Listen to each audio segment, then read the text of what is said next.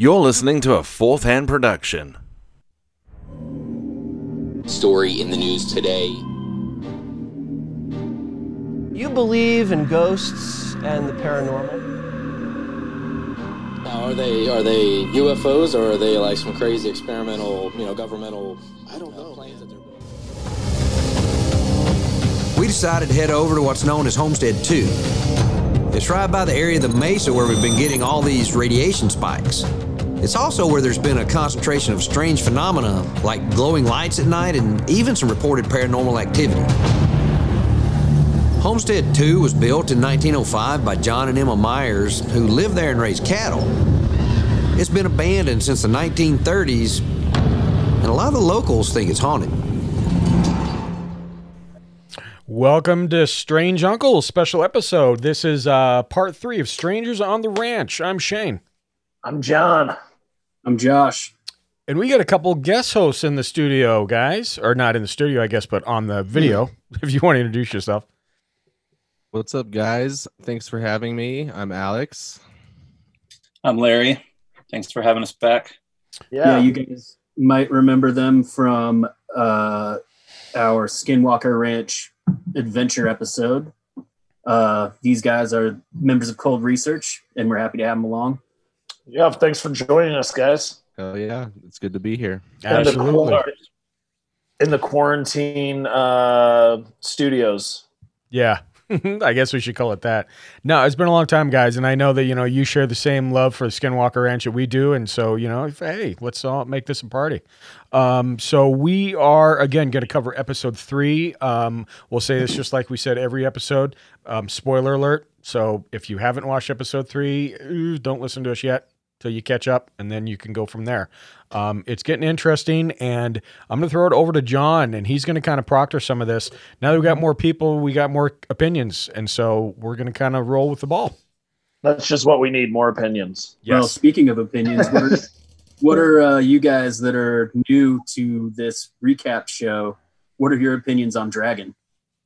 That's a loaded question. Yeah, I mean, he's a pretty cool guy. Yeah, really? On a raid? I have to agree with John on this one. His face is a little bit punchable.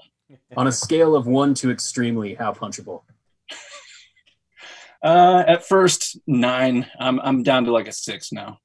6. Well, he kind of redeemed himself in this last episode. He just wasn't as annoying. So, Fair. There's that.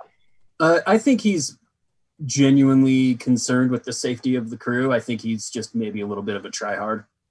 Yeah. Agreed. He definitely, he obviously cares, but yeah. And maybe that's for the cameras, though, too, It seemed like he was pretty legitimately concerned with Tom. Well, I know he's concerned that maybe he's ramping it up for the cameras, Oh, yeah. Yeah, putting on a little bit of a show. Sure. Well, in Skinwalker episode 2, they left us with Tom having to be rushed to the ER. And after they were done conducting their night observations on the mesa, so Brandon Fugel was informed and he decided to come down to the ranch. And episode 3 starts off on May 31st, 2019 with our favorite security guard, Dragon. Love that guy. He's on the phone with he's on the phone with Fugel, informing him of last night's events and the medical emergency that Tom suffered, and now that they're dealing with. And yeah, they seem pretty shaken up over this. Yeah, the beginning of that kind of took me by surprise because I had totally not even realized that Jim Morse, the older guy with the goatee, that he wasn't with them during all of that. And when he walks in and he's like, "You guys look like you got about as much sleep as I did," and they're all like, "Fuck you." That was really weird to me. I didn't realize that he wasn't a part of that investigation the night before. Yeah, I didn't realize it until he came in and was like, "You guys look tired." Yeah, and apparently, so the team didn't sleep at all that night, and they met up at the command center that morning, and they let Jim Morris know about that, and he was visibly upset with that information. He literally had tears coming down his eyes. Yeah, that surprised me quite a bit. Yeah, I did not expect it. Yeah. Yeah, I was going to say that was really one of those. Oh God, he's really taking this to heart. So I don't know. I think they got a relationship from a while back. Maybe maybe they're Yeah, closer. I think they've Just been working on the ranch together for a while. Right. Well, and like as it's stated later in the episode, I can't remember who. Somebody says we're a ranch family. I don't know if it was during that sit down or what, but It was Tom that said that after he showed back. when he came back, that's right. Yeah. So, well, and thankfully, Tom arrives back on the ranch later that day, and he seems like he is okay. He got CT scans at the hospital, but he said they didn't pick up much. And he said the pain started throbbing exactly in the same spot where he had his previous injury. He did say the doctor could feel some swelling as well, though. So, yeah, definitely interesting. Shane, Did you catch Jim that was part of that initial when he originally had the issue that was doing some of the, I guess, procedures when he initially went to the hospital the first time? Did anybody catch that? Jim Segala? Jim Segala? Yeah. Oh, yeah. I have that in my notes. I was like, oh, Jim was brought on to consult on Tom's initial injury. That's really interesting. Isn't it, though? And another thing that I thought was really interesting was when they were briefing the other Jim, Goatee Jim, about what happened during the night. He was like, he called it a hitchhiker, and he said this phenomenon just like attaches to Tom like a hitchhiker. And just him using that word, I thought was super interesting. Yeah. You hear that in paranormal stuff a lot, things attaching. And from that area, especially. Well, we had that happen from that area. Literally a hitchhiker on the side of the road that nobody could. Yeah, crazy. Well, and crazy. I thought that was interesting because of in Corbell's documentary, they kept referring to hitchhikers, and like I haven't heard that term outside of that very much. So I just thought that was interesting. Good point. Yeah, I've heard it a little bit, just in paranormal podcasts and whatnot. The things can attach, and people take them home sometimes. It happens. Yeah, well, when we were down there last summer, Al, it seemed like something was attached to you. Like you woke up with a super big fat lip and swollen up, like you had some like allergic reaction to something almost. Yeah. And you had some crazy vivid dreams, if I remember correctly. Yeah, so I wouldn't say they were dreams because I wouldn't remember them. I never remember my dreams, but they were reoccurring daydreams or maybe visions of me driving back to the same camp spot on the lake by myself in the middle of the night, getting out of the car and looking straight up at the sky in the exact same fashion every single time. And I don't know why I was having those, but I don't know. It scared me for a minute. Yeah, I mean, I think it scared all of us. So, I mean, I think we can kind of put ourselves in their shoes right now, being concerned for a friend and everything. Because I mean, we were gonna leave like right then as well. So yeah. Well, and me and Al were gonna stay for an extra day, and because of his state, we cut it short. So yeah. Larry had asked me. He's like, "You want to go up to Moon Lake?" And I just flat out was like, "No, absolutely not. I want to go home." Yeah, I think there's something to be said about the hitchhiking phenomenon that area has. Which luckily, like as soon as we drove out of the basin, the level of for lack of a better term, like grasp that it had, I could feel it lower as we were coming out of the basin and getting closer to Salt Lake. Yeah, it was night and day. You were suddenly okay again, We talked about that on the first I was suddenly episode. talking again. Like I was just silent the whole way back out there, and then I felt okay enough to talk to you again. That's nuts. Emotionally draining, man. Crazy. Yeah. Well, Brandon Fugel finally makes his way to the ranch via helicopter, and they meet up and discuss if they should even continue the investigation or if it just seems too dangerous to continue. And I mean, obviously they continue because there wouldn't be a TV show if they just decided to end it there for some reason. Yeah. Well, then that's where Tom made the comment about being the ranch family and like how he doesn't think that it's just limited to the ranch, that it's the whole basin. And he's like, we need to keep doing this for our friends and neighbors. Like if it was just me, I'd say let's quit. But I thought the that people was cool. that live around here are good people and we need to continue doing this for them. And I was like, damn. Yeah, I love that response. Yeah, it seems more genuine than a lot of history shows. Honestly, the more I watch this, the more I don't want to say character because it's a reality show, but like the more every person involved seems actually genuine. Like Brandon, even with his cavalier attitude to our environment, flying everywhere on private aircraft, like seemed genuinely concerned for Tom, like genuinely. And like people with that much money do not normally give a single flying fuck about their employees. And I thought that was kind of cool. Yeah. Well, and that's part of Tom's community too. So he's saying that like everybody around there wants answers because, I mean, you saw in Hunt for the Skinwalker and Corbell's film, those people that a bunch of people have gotten cancer and they've seen weird stuff. And I mean, the entire community in the basin's being affected by this. It's not just the 500 or so square acres of the ranch property. Yeah, right. I think he said it was like 512, but there's the barbed wire fences aren't magically stopping this. You know what I mean? It continues throughout the whole basin. So they're not? Yeah. It's crazy. Well, I think that was the way he put it, but I thought that was, I don't know. It's not only a ranch, you know? Yeah, it's true. It's very true. So with that being said, they all decide that they're going to continue on with the investigation. As obviously we knew they were. And with Tom's comment, you know, I think it's really coming from a good place. So Brandon busts out these wearable watches. BioBeat, yeah. Well, I just wanted to make a comment about that. When he comes in on the helicopter, all dramatic, he's got his silver suitcase, and he's like, "I've got the devices." I just thought that was like funny. it's James Bond. Fucking yeah. Fucking devices. He laughed out loud.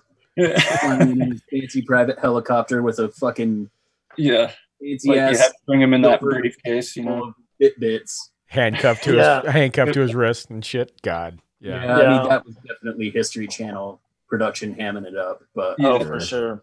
It looks like one of those. Funny. I mean, yeah. It looks like one of those suitcases where you just open up and there's like you need to type in the code and there's like the bomb is in there. And... yeah, there's two people that have to turn their keys at the same time. You concur, XO? Yeah. But so those monitors are basically like a Fitbit on steroids. They detect like heart rate and perspiration, and they can monitor stress even. So I guess the team said like if they had those last night, even maybe they could have noticed something was wrong before it got worse. So, I mean, which those is a good are cool. idea. They look pretty fancy. Yeah, I mean, it makes I like sense. those. It shows that Brandon cares even more. Well, you know what I mean? Spending a little bit more money on his team just to track their vital signs, you know. Which is very smart. And I think there was a comment in there at some point where it was like, you're also acting as human, you know, sensors for all this stuff. Yeah, like, I think he get all this data. The term Bigelow used as biosensors. Yeah. Yeah.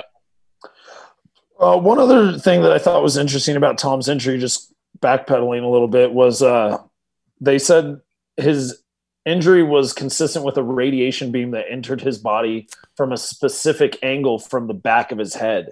I'm glad you said that. Yeah. Yeah, Jim Shala said that, right? Yeah, which I found that really interesting.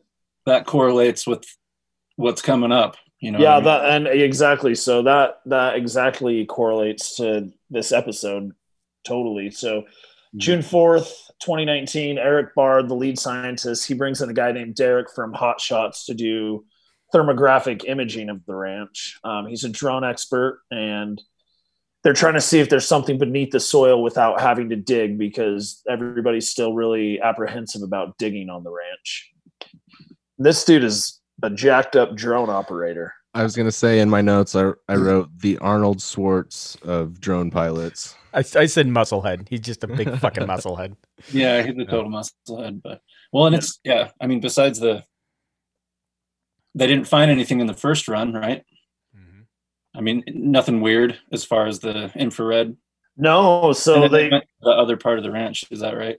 Yeah, so they were flying it over places and nothing. They went to the mesa and they thought maybe they could find some things, but it just ended up being shadows. Like they're like, yeah, it's just shadows. They couldn't really find anything significant, and so they decided to go over to Homestead 2, which some people claim is haunted, and people have observed various phenomenon around that area. And as soon as they get to the Homestead 2, the drone just stops working. And this is like a state of the art. It's $35,000 exclamation point times 10 in my notes. Yeah. Didn't he say it's about $35,000 in every image, and every pixel of the image will capture temperature as well. Yep. Every pixel. Yeah. Even within the pixel. So for that to just stop working I think he mentioned that that's never happened before. Just randomly like that, everything was charged and ready to go. He did. Yeah, why? Like he wouldn't just go out on an investigation that he's being hired for and be like, "Oh, you know what? Craziest thing, I forgot to plug this bastard in. Whoopsie daisy! Had a real busy day. Forgot to charge it." Yeah, and I thought it was funny too because, well, first of all, the homestead, and we talked briefly about it, but that one building they're at was like 1905. Like it's been sitting there forever. But on the flip side of that, you talk about the drones, and I think I'm taking some of my time just writing down Travis's lingo because I think it's just fucking hilarious. When the drone was done, he says, batteries are acting squirrely around here. Yeah, squirrely. I noticed that. Yeah. I just find that fucking funny. I love that guy. Yeah, he's a fucking character. Mm. So that was, and they start talking to the drone operator about how how their phones have just mysteriously drained and all of that. So it's definitely a very common occurrence that there's something going on there with like radio frequencies and shit like that. It's really strange. Well, and I liked how, they say the Homestead 2 is the haunted one. I like how many shots we're getting of these places.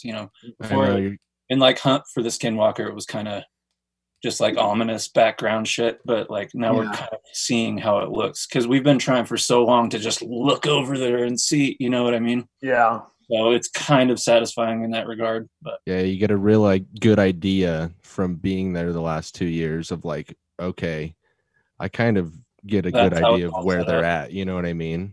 Yeah. Yeah. I really like how they're using those in like the atmospheric shots as like the transition scenes. Mm-hmm.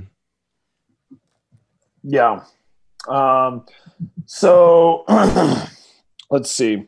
Well, the team just eventually decides that it's a lost cause and they decide to just wrap up that part of the investigation. And Taylor next wants to bust out the tri-field meters and stick them in coffee cans because he keeps getting RF readings from all over the place and he can't distinguish which direction these readings are actually coming from. So he's sticking these meters, the tri-field meters, in aluminum coffee cans to try and see if they can kind of solo in where these are coming from. Very high tech. Very high tech. I don't know. I thought that was pretty clever, though. I thought so too. Supposedly, it blocks out any other direction besides where they're pointing it, right? Yeah. I haven't looked into this, but I also liked how Dragon at Homestead 2 was like, "I'm going to leave this to the scientists to figure out." Like, thank you, thanks, bud. That's what you're supposed to do. Good job. Just fucking hang out with the gun in case something that shooting is not going to matter about anyway shows up. Yeah, be quiet and sit. Make the guys feel safe. Yeah, go sit in the corner and eat your cookies, Dragon. Thank you. Exactly. Now, so we're going to get on the next segment with the balloons, but before we do that, we're going to take a quick promo break. You guys stand by.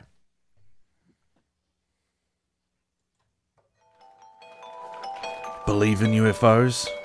Felt that chill up your spine that you just can't explain? Contemplate the other side of reality? Do you shake your head at the world that seems to have lost its common sense? Well, look no further than Strange Uncles. Find them on all podcast platforms and call their hotline to tell your side of reality at 801-252-6945. Open the gates.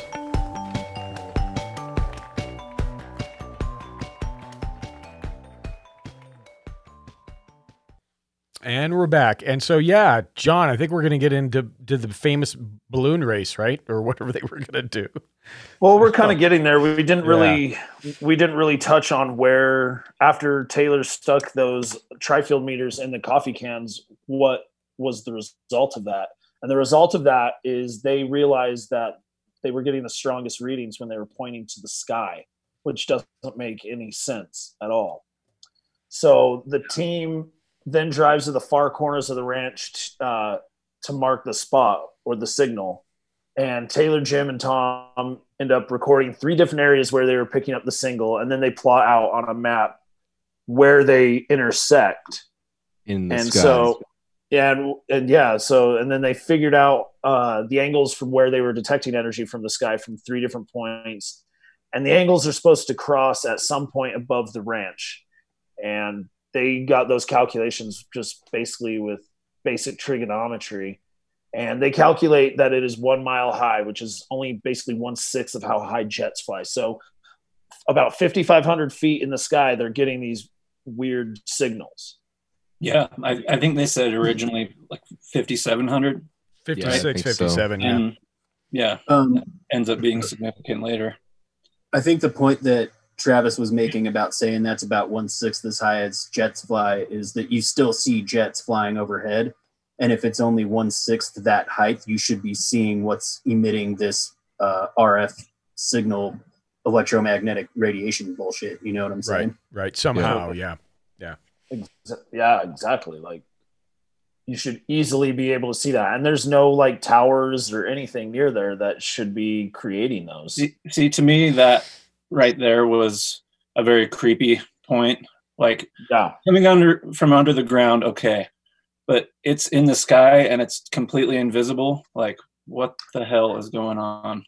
Yeah, this is where this show all of a sudden took a turn. Yep. Like, definitely. I was like, oh, okay. Yeah. Like, because when the show was starting out, I wasn't sure what we were getting. Nobody was, but I was hoping that it wouldn't just be some crappy science, some like, oh, what's that over there? You know, some weird ghost hunter type show. But it seems like we're really logical, scientific approaches to it, in my opinion.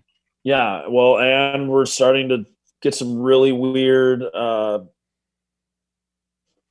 Why can't I even think of the word? We're getting some weird results. So, yeah, I think it's super interesting how active the phenomenon is being for them.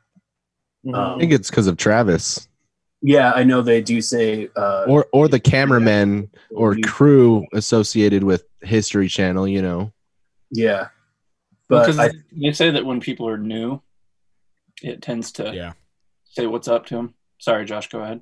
Oh no, that's just what I was saying. I mean, there's that, but it's like and we were seeing stuff while we were up there too. So it's not like, I think getting any interaction with the phenomenon is like rarity, you know what I mean? But like just how much they're getting right off the bat is pretty awesome. But also sometimes I'm like, maybe skeptical a little bit.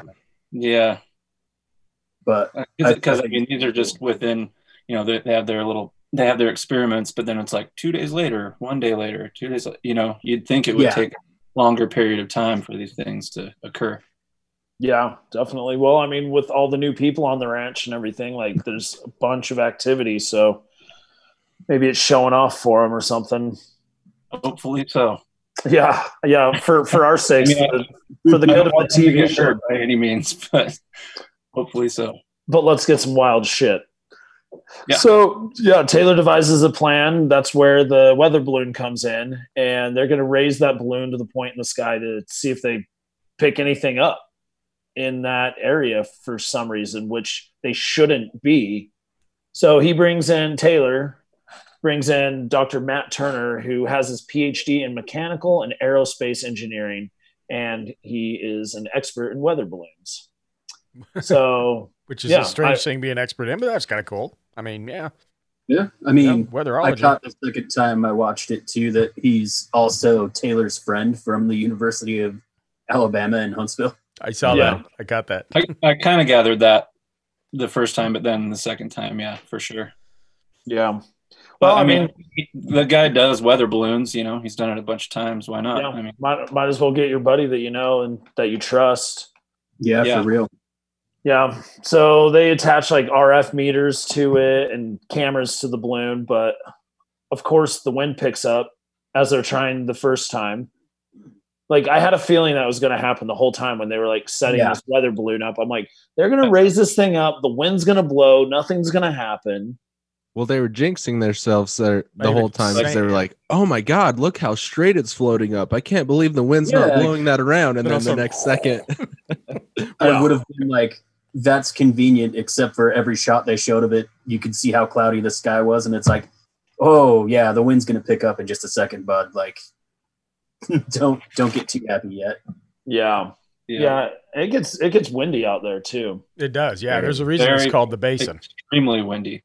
Yeah. So they lose that balloon actually, but they go for round 2. They get everything attached again, and the second launch seems to be successful. So they launch that balloon and they head back to the command center to kind of track the balloon on the internet. So they're in that super cool little room of theirs, looking up what the weather balloon is seeing. I just want to go in that room so bad. Me too. Every time they get that on camera, I'm like trying my damnedest to see every single little nook and cranny that you can see while they're in there. That room is my new porn for quarantine.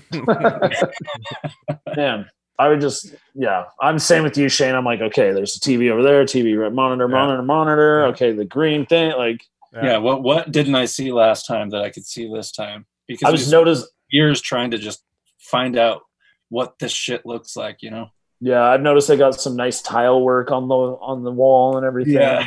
I think we cover this too for you, Alex and Larry. The whole thing is one of the coolest things about the show is the shots and the video, and you get to see the overheads and you get to see the homesteads and you get to see the roads and how it's laid out, because nobody ever got to see that.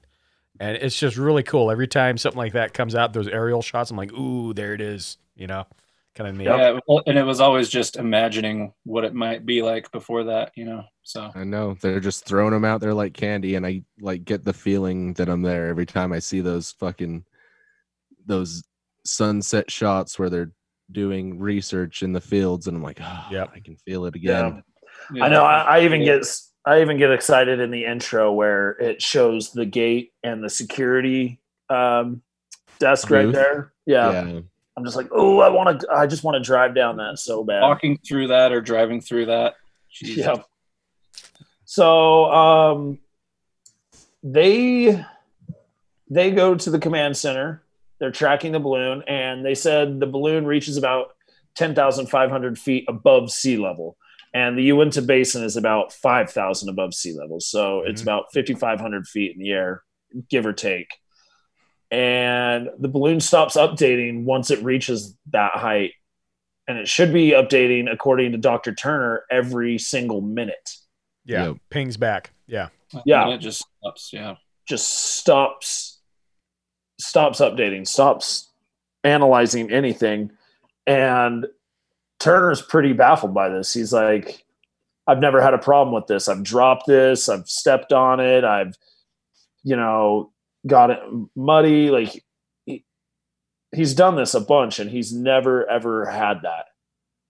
And the balloon stops working right where they triangulated the signal. Mm-hmm. So where they did some basic trigonometry up in the sky, that's right when the balloon stops working. See, that is I mean, come on. Like, what the fuck happened to that thing? You know what I mean? Yeah. In my right? notes, Where they triangulated all the energy. Like, come on. In my notes, I have another victim of the ranch. And also, I mean, if I learned anything from watching Battle Los Angeles 100 million times, a high amount of RF energy can knock out power. So it could have just passed through whatever's emitting that signal and just got the battery for the GPS monitor fried. Like, it could have just knocked it completely out. That's a cool point. Or it could have just fucking gone through a portal. You know, I think that's what I'm hoping for. That's what I'm hoping for too. Because I mean, where could a signal like that is, you know, shooting down at 3 points in the middle of the sky that's invisible?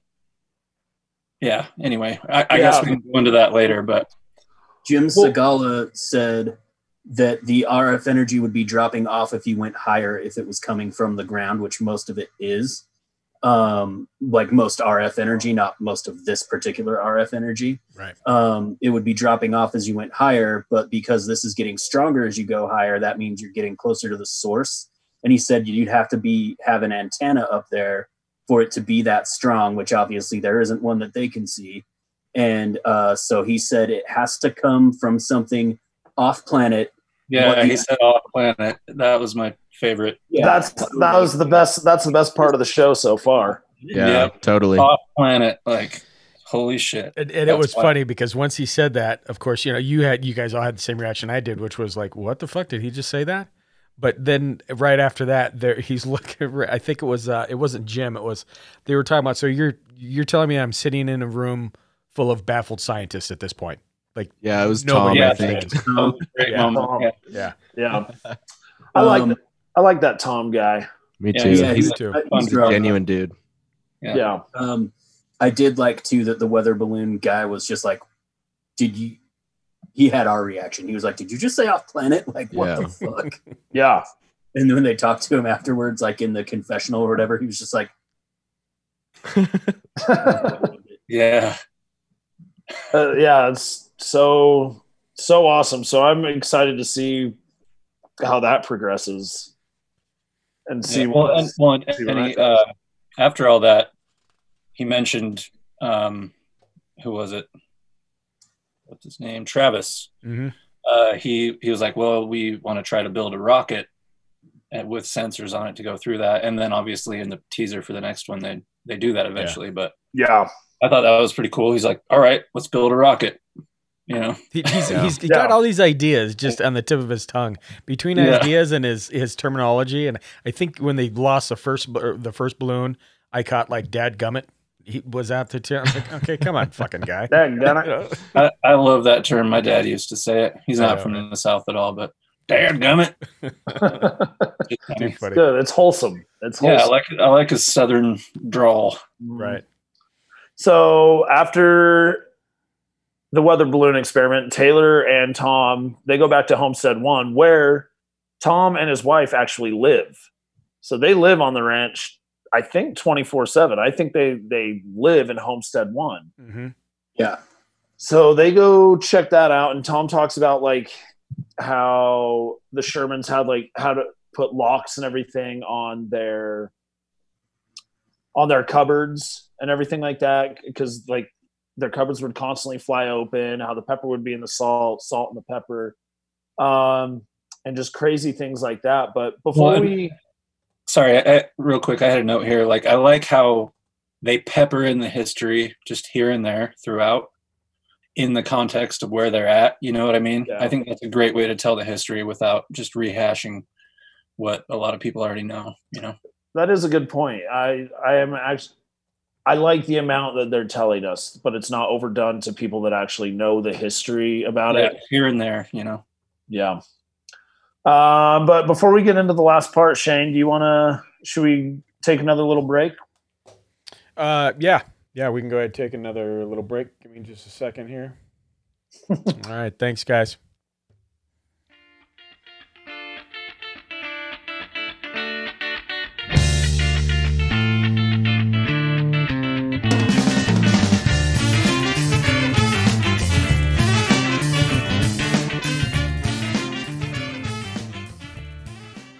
If you like podcasts and you like science, come on, baby, listen to us.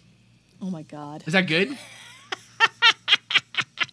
Yeah, that was epic. Listen to the Mad Scientist podcast on all of your iTunes and other listening things. I'm your host, Chris Cogswell, here with my co-host, Marie Mayhew. And we sing. We sing. We sing a lot. We sing for science. Yes. We talk about science, we talk about history, we talk about ghosts and monsters and UFOs and things, and it's a lot of fun. So come learn about ghosts and UFOs and physics and chemistry and a little bit of biology. And about economic collapse. On the Mad Scientist Podcast. Oh my God. And we're back. If we can continue on, like we were talking about the ranch and the caretaker. I just want to throw out before you, John, cover it. We're going to talk into it. Did anybody else think that was a weird segue? I mean, it's cool, this other stuff they're having on the ranch, but it was just weird. It went from like this to this, you know? Yeah, I thought that was a cut. Like they were like, all right, the sky. And then they're like, oh, let's go to the house. I'm glad it wasn't Is that the what other you're one. talking about?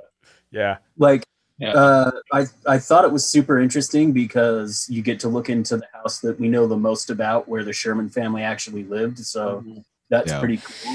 Mm-hmm. But like, it did seem kind of like, hey, we need to fill the last 10 minutes of this episode. What are we going to do? I don't know. Yeah. But it was Just still cool. need quick And cliffhanger. Yeah, it ended up being pretty interesting though. Oh, fuck yeah.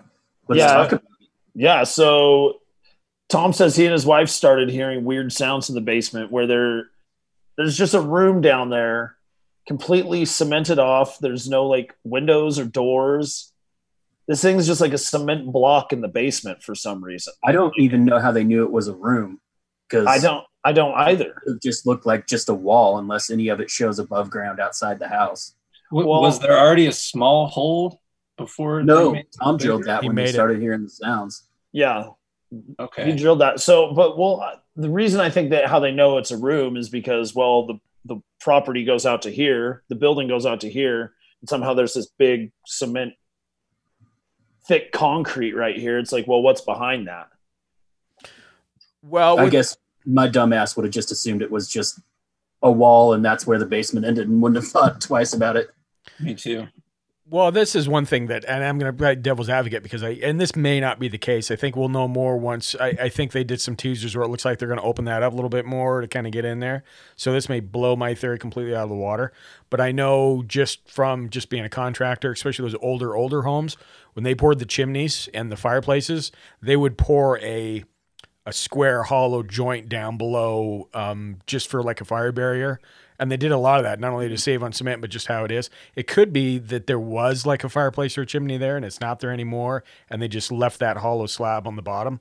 That's happened a lot. But again, once they get in there, I think maybe we'll see a little bit more. But anyway, just a theory on it. But Yeah, that's interesting. No, that's Good point. Yeah, that's more than I would have. That's more than I would have ever known. Yeah. Yeah. I mean, you've got the experience. I didn't know that at all. So could be that. I wouldn't say I have the experience, but it's a Well, fucking being a shit contractor, to you the know, wind like- idea. Yeah. You have the knowledge? Okay. Yeah. Well, they do find some what looks like remnants of a fire. It looks like ashes and stuff down there.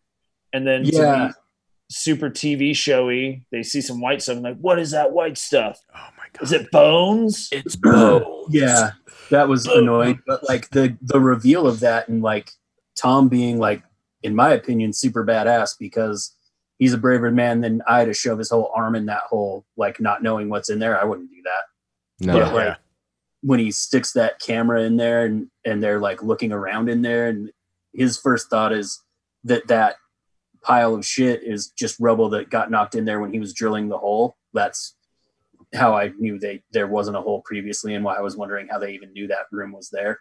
Yeah. But like it was, I was glad to see them thinking critically right there, but yeah, their conclusion was that was too much rubble to be from him drilling that hole out.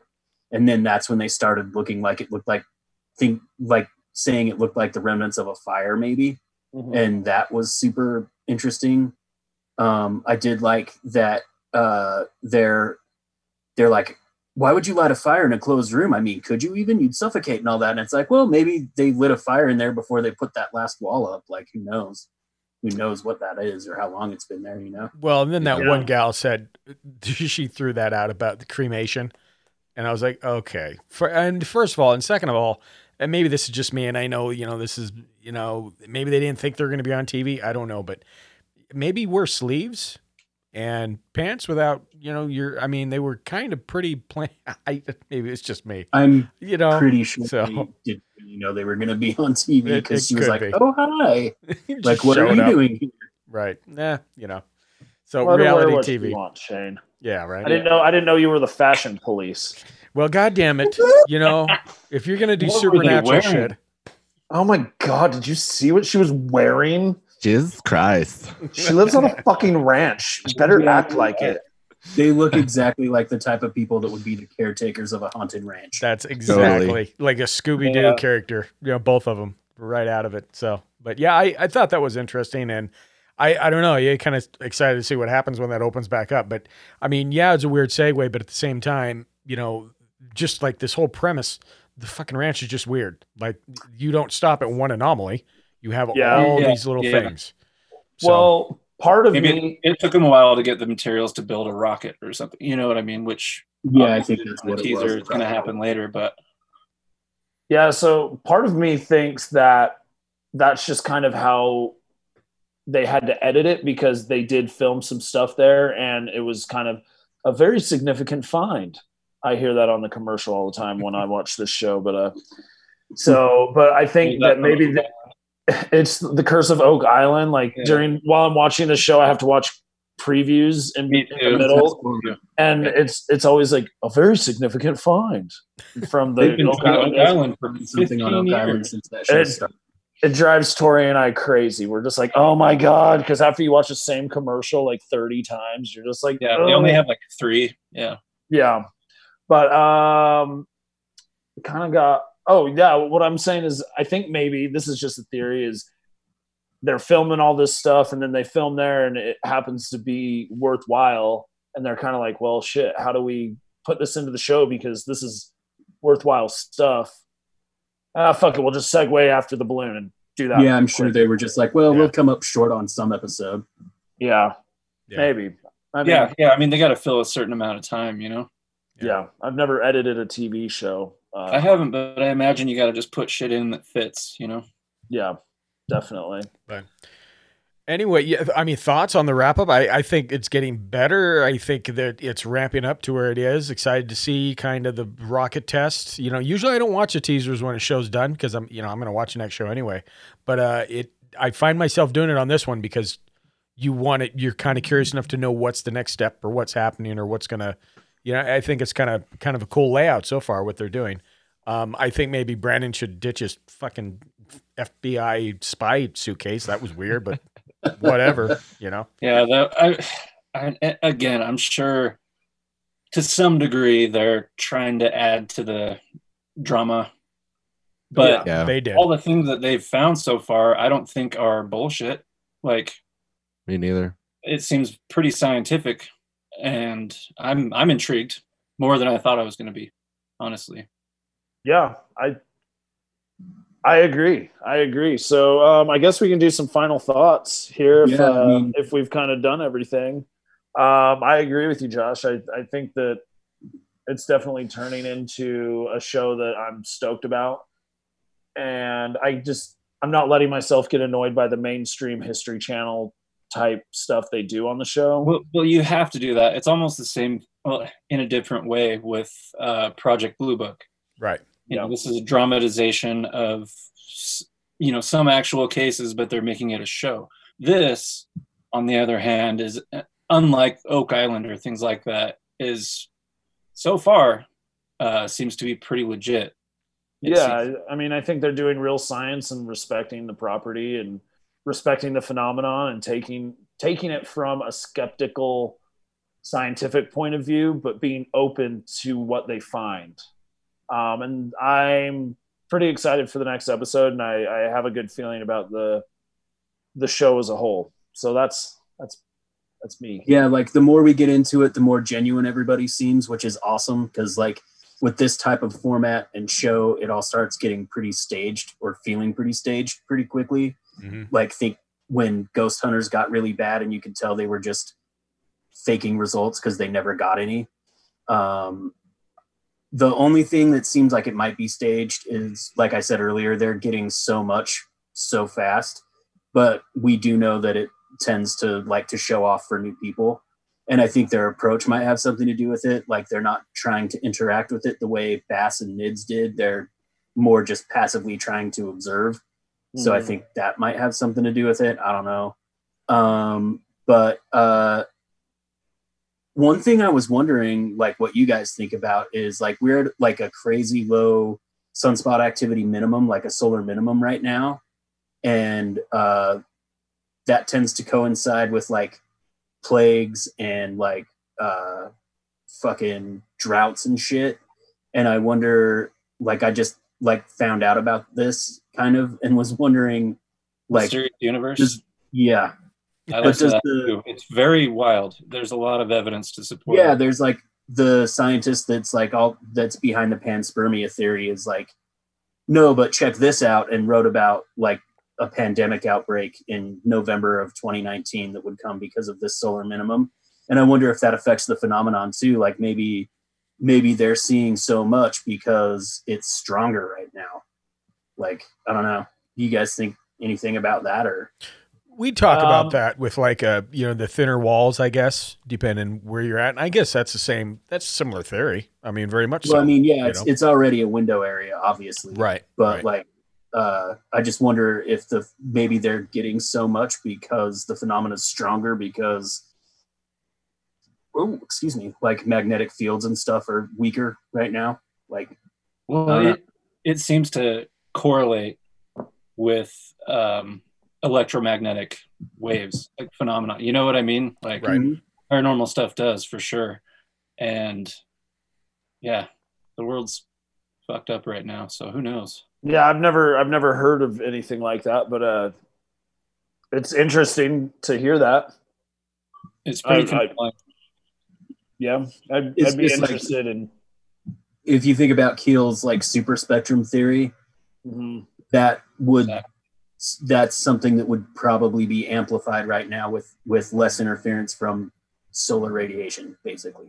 And so if you look at the phenomenon through the lens of the super spectrum, that's why to me it makes sense that maybe they're getting such great shit because right now the phenomenon's like on spring break going fucking crazy. Yeah. There's no, like the solar flares are at a low right now, right? Is that correct? Yeah. But all this was recorded last year, though. Correct? Yeah, well, I mean, but relative, it's like an 11-year cycle. Like for the past few years, it's been at a low point. Therefore, it allows the energy from the phenomena to come through.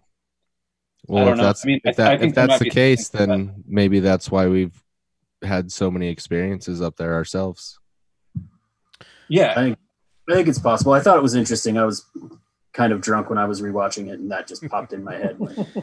Well, I listened to that episode of Mysterious Universe where they were talking about all that, and I was like, it's pretty wild. You can trace it back to, several other pandemics and depressions and recessions. Yeah. And stuff. Well, I was gonna say. I mean, none of us are super ambitious. I mean, I try to be, but there's that. But if we really want to kind of prove that thesis, and that's very solid, Josh, if you ask me, I remember when Bigelow owned it and they had NIDS out there was a time when they got nothing. Like there was everything, and then there was nothing, and they have the year stamped to that. So I don't know if one of us wants to kind of look back. You can easily look back on the weather history and go, okay, well, here was this and this. If that correlates to the same thing, might be a very good possibility. Interesting. So this sun dimming cycle is like basically it dims every 11 years, but this cycle and the last few cycles, it keeps getting dimmer and dimmer, and it's the lowest it's been in like thousands of years or hundreds of years or something like that. I don't remember exactly right off the top of my head. So it's like already low, and then it's also at the low end of its cycle. So I don't know. It's just that two things in the same day, and that occurred to me, but that would be cool to look into. to like, I mean, if we could figure out what years they weren't getting anything, like NIDS and those guys. Yeah, because I think they went I think they went almost a solid 2 years without ever getting anything. Yeah, almost 3. Yeah. I'm pretty sure that's what I read as well. Yeah. And if that's at the high point of the cycle, then that would not prove my theory, but like would be interesting. It'd be a very significant find. Very significant. You asshole. I think we're stumbling onto the original money pit. Anyway. Found some more straw and wood. Yeah. Let's keep going. Yeah. These tools look like they're from the 1700s. I was talking about me. Does anybody else have anything on the wrap-ups? I think I'm good. Al, do you have anything to add? Yeah, I just wanted to capitalize on what Stoll was saying about how he's likes the developing like personalities, and you can kind of see the genuine care and passion that they have about researching this place, and it's cool to see other people not in it just for money or just for a job. Like it's their livelihood, you know. They live, most people live up there that investigate up there, so I don't know, it just makes me have more respect for the characters on the show. Agreed. Yeah. Early on in my notes for this episode, I like just noted to myself that Tom kind of looks like a cousin that I don't really fucking like a whole lot that I have. And then by the end of the episode, I was just like, damn, that dude rules. I should call my cousin. Yeah, maybe I should rekindle things. Maybe he's not so bad. Yeah. Well, maybe don't call your cousin, because you'd probably be not surprised.